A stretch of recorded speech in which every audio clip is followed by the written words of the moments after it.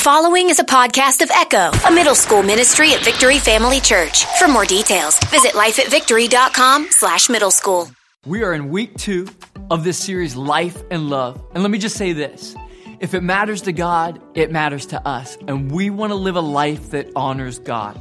This week, we're going to be talking about the things that we feel tempted to hide and how they can unintentionally be becoming our master. Before we jump into week 2, I just wanted to remind everybody why we exist as a church and a youth group. We exist so that all people can realize God loves them unconditionally. So right now, just go ahead and tap yourself on the shoulder because God loves you unconditionally. Listen, if you missed last week, please go back and listen to the podcast, as we don't want you to miss out on what God's been doing. But by the way, we are so excited to call you family. We are all about students being known and needed, nobody forgotten about. The minute that you walk through these doors, you were family. Come on. You're family and you belong. So welcome to our family. As family, we want everybody to know God, and we believe that you will get to know God as you keep coming to services. If you'll keep coming, we believe that through the messages, through worship, through small groups, that God will begin to do a work in you, and you will get the tools and the resources to grow in right relationship with the Father. Amen to that. Right now, you could go ahead and get your Bibles out, and maybe that's your phone, however you go through God's Word, but we want to do it together. And remember this. Remember that note takers are history makers. So I just encourage you to take notes today. And let's just go ahead. Let's jump into today's talk.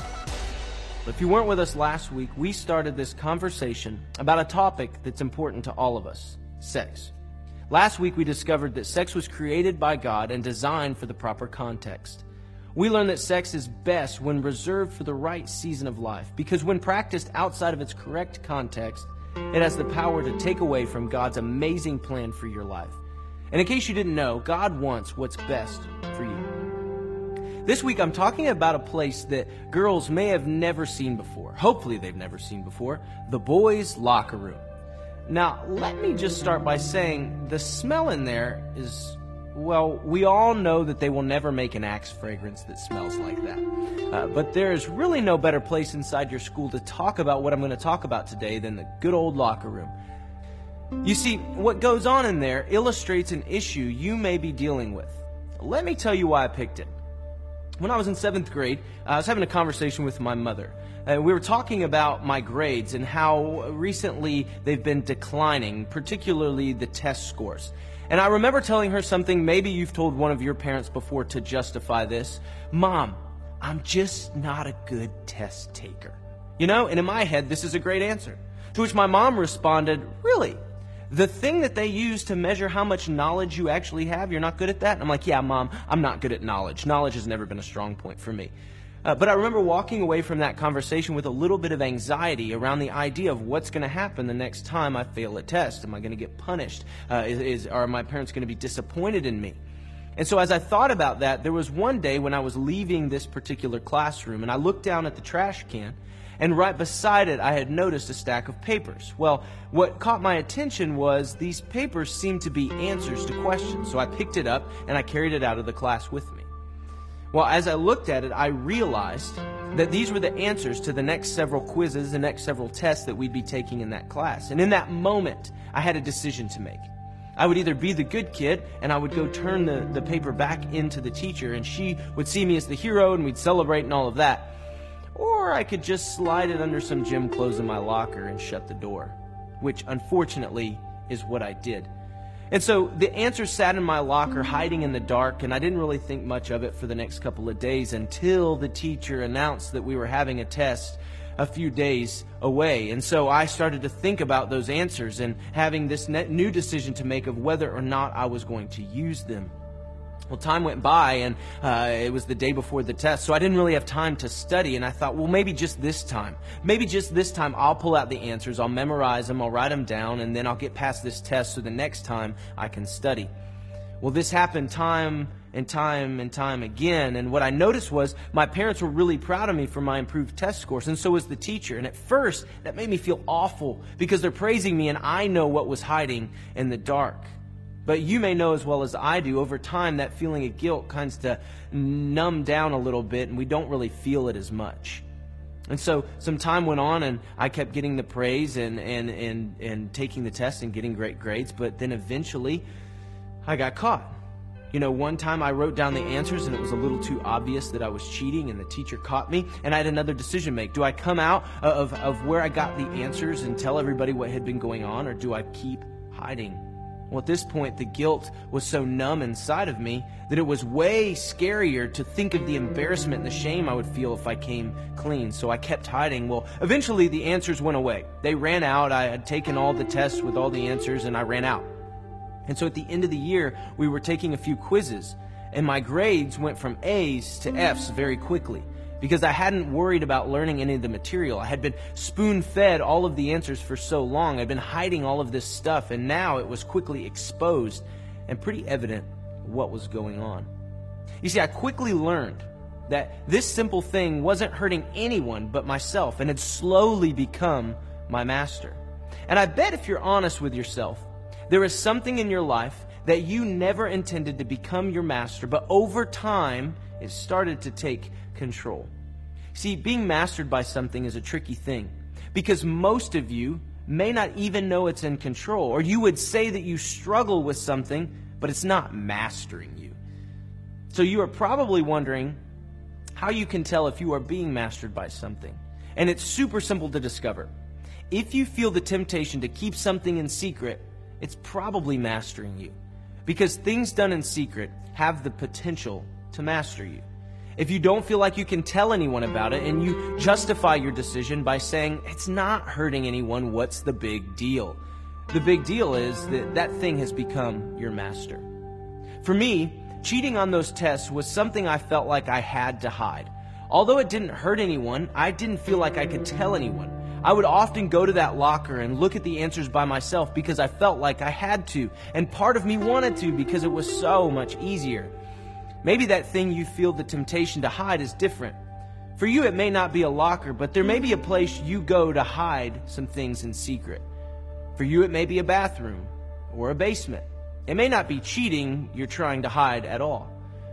Maybe for you, it's pornography. And pornography, or sometimes it's called porn, is just a fancy word for images or videos of things you know you shouldn't look at on your computer or your phone. Unfortunately, our society has made it too easy for us to see things we shouldn't see. Nowadays, you could be watching a YouTube video and all of a sudden the next video that plays is one you know you shouldn't have seen. Or maybe your friends talk about porn in such a way that makes you feel like there's really nothing wrong with it. Your friend showed you something that, yeah, you probably shouldn't have seen that, but now what's the harm? Maybe for you, the temptation is at night. You're scrolling through Instagram before you fall asleep, or when you're home alone and think that no one would ever find out. You see, TV shows, movies, and social media can be so casual. They objectify women or show people in such a degrading way that we may not even realize we're harming ourselves. You know that looking at porn doesn't hurt anyone else, but when you think about telling someone, you can't fathom it. So, you keep it a secret. Maybe some of you don't really struggle with porn, but you do struggle with feeling like you're not enough. You compare yourselves to the other guys, or maybe you feel like you can't deal with the pain of your parents' divorce or the loss of a loved one, and so you started cutting or self-harming to feel better. You justify it by saying, it's your body and not anyone else's. And even though you are doing it to yourself and no one else, you still feel like it is something that has to stay hidden. I want you to take a second and think of some habits people might justify by saying, yeah, but it doesn't hurt anyone, so it's okay. Which of these do you think is the biggest challenge for your group of friends? So, what's the big deal? If it's not hurting anyone and no one finds out about it, why does it matter if it's mastering me? Well, the truth is that when you are mastered by something, you follow its plan and not God's. God wants what's best for you. The thing you are struggling with does not have your best interests in mind. Now, there was this guy named Paul. He wrote a bunch of letters to people who were running the risk of having secrets and becoming mastered by their struggles. In one of his letters, he writes something that we today can learn from. It says this: I have the right to do anything, you say, but not everything is beneficial. I have the right to do anything, but I will not be mastered by anything. The body, however, is not meant for sexual immorality, but for the Lord, and the Lord for the body. Let's break this down. I have the right to do anything. Most of us would cheer and say, yeah, that's right, I'm my own man, I'm my own boss, I can do anything I want, nobody can tell me what to do. Maybe you wouldn't say it like that, or maybe it'd be some version of it. But then Paul goes on to say, but not everything is beneficial. Oh, okay, maybe I have the right to do anything I want to, but maybe there are some things that are not so great for me. How would we say something is not beneficial today? We would probably define it as anything that takes us away from the plan God has for us. The things that we feel the temptation to keep in secret are never beneficial. Paul then clarifies by repeating this phrase with a little edit. I have the right to do anything, but I will not be mastered by anything. See, he recognizes that when we live our lives saying, I will do what I want, we open ourselves up to the temptation of hiding the things we shouldn't do, the things that are not beneficial and even harmful to us. The last thing he says, to me, is the most interesting. The body, however, is not meant for sexual immorality, but for the Lord, and the Lord for the body. Maybe a more simple way to say this. The body is meant for the Lord, and the Lord for the body. So what Paul is saying is our body was created for the Lord, created to follow his amazing plan for our life because he wants what's best for you. When we follow the temptation to do things in secret, we may not be harming others, but we are harming ourselves. And all throughout the Bible, we learn that God never wants us to hurt another person. But the thing is, you are a person. When you do things that are not beneficial in secret and they become your master, you are doing harm to yourself, a person that God loves. So I'm curious, is there anything in your life that has the potential to be a master to you? Is there something that you have been feeling the temptation to keep in secret or have been keeping in secret for some time? After hearing all of this, how would you know if your life was being mastered by a habit or was out of control? And when you discover the things you are doing in secret, how will you defeat your master? I once heard a great phrase that encouraged me to open up my locker and share some of my secrets. And it goes like this. It will never be easier to tell a secret than today. What this means is the longer you wait, the stronger the hold your master has, and the harder it is to get it out. But when you bring things into the light and expose them, you take their power and allow God to free you from captivity. Some of you have something right now that you need to bring into the light. And after it's in the light, it can be hard to know what to do afterwards to keep it from becoming a mistake again. Maybe it's as easy as keeping your computer out in the open or having a filter on your web browser to give you some accountability. Maybe your phone needs to be only used in public and not even brought into your bedroom.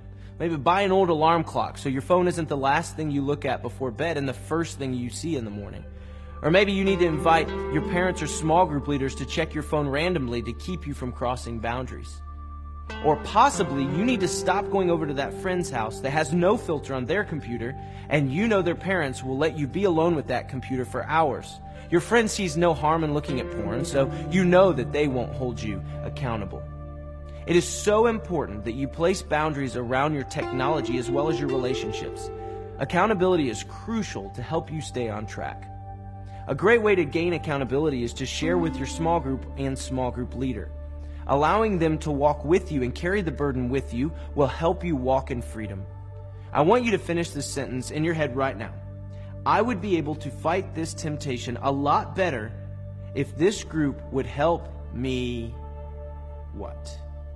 Now, take your answer with you to small group and begin to bring things into the light, to remove them of their power over you. Now, I get it. I know this can be a scary thing to do. So, as you get ready to head to small group, I want you to think about this question. Is there something going on that you are afraid to let people know about? Maybe you know some people who are keeping things in secret. What is a bad habit that we mentioned today or didn't mention today that someone might try to keep a secret? As you leave today, I want you to remember what Paul said. You have the right to do anything. But I also want you to remember that not everything is good for you, and you can use that right to follow God and His amazing plan for your life, or you can use that right to hide things and be mastered by something that wants to take you away from God's amazing plan. Because it is true that the things done in secret have the power to master us.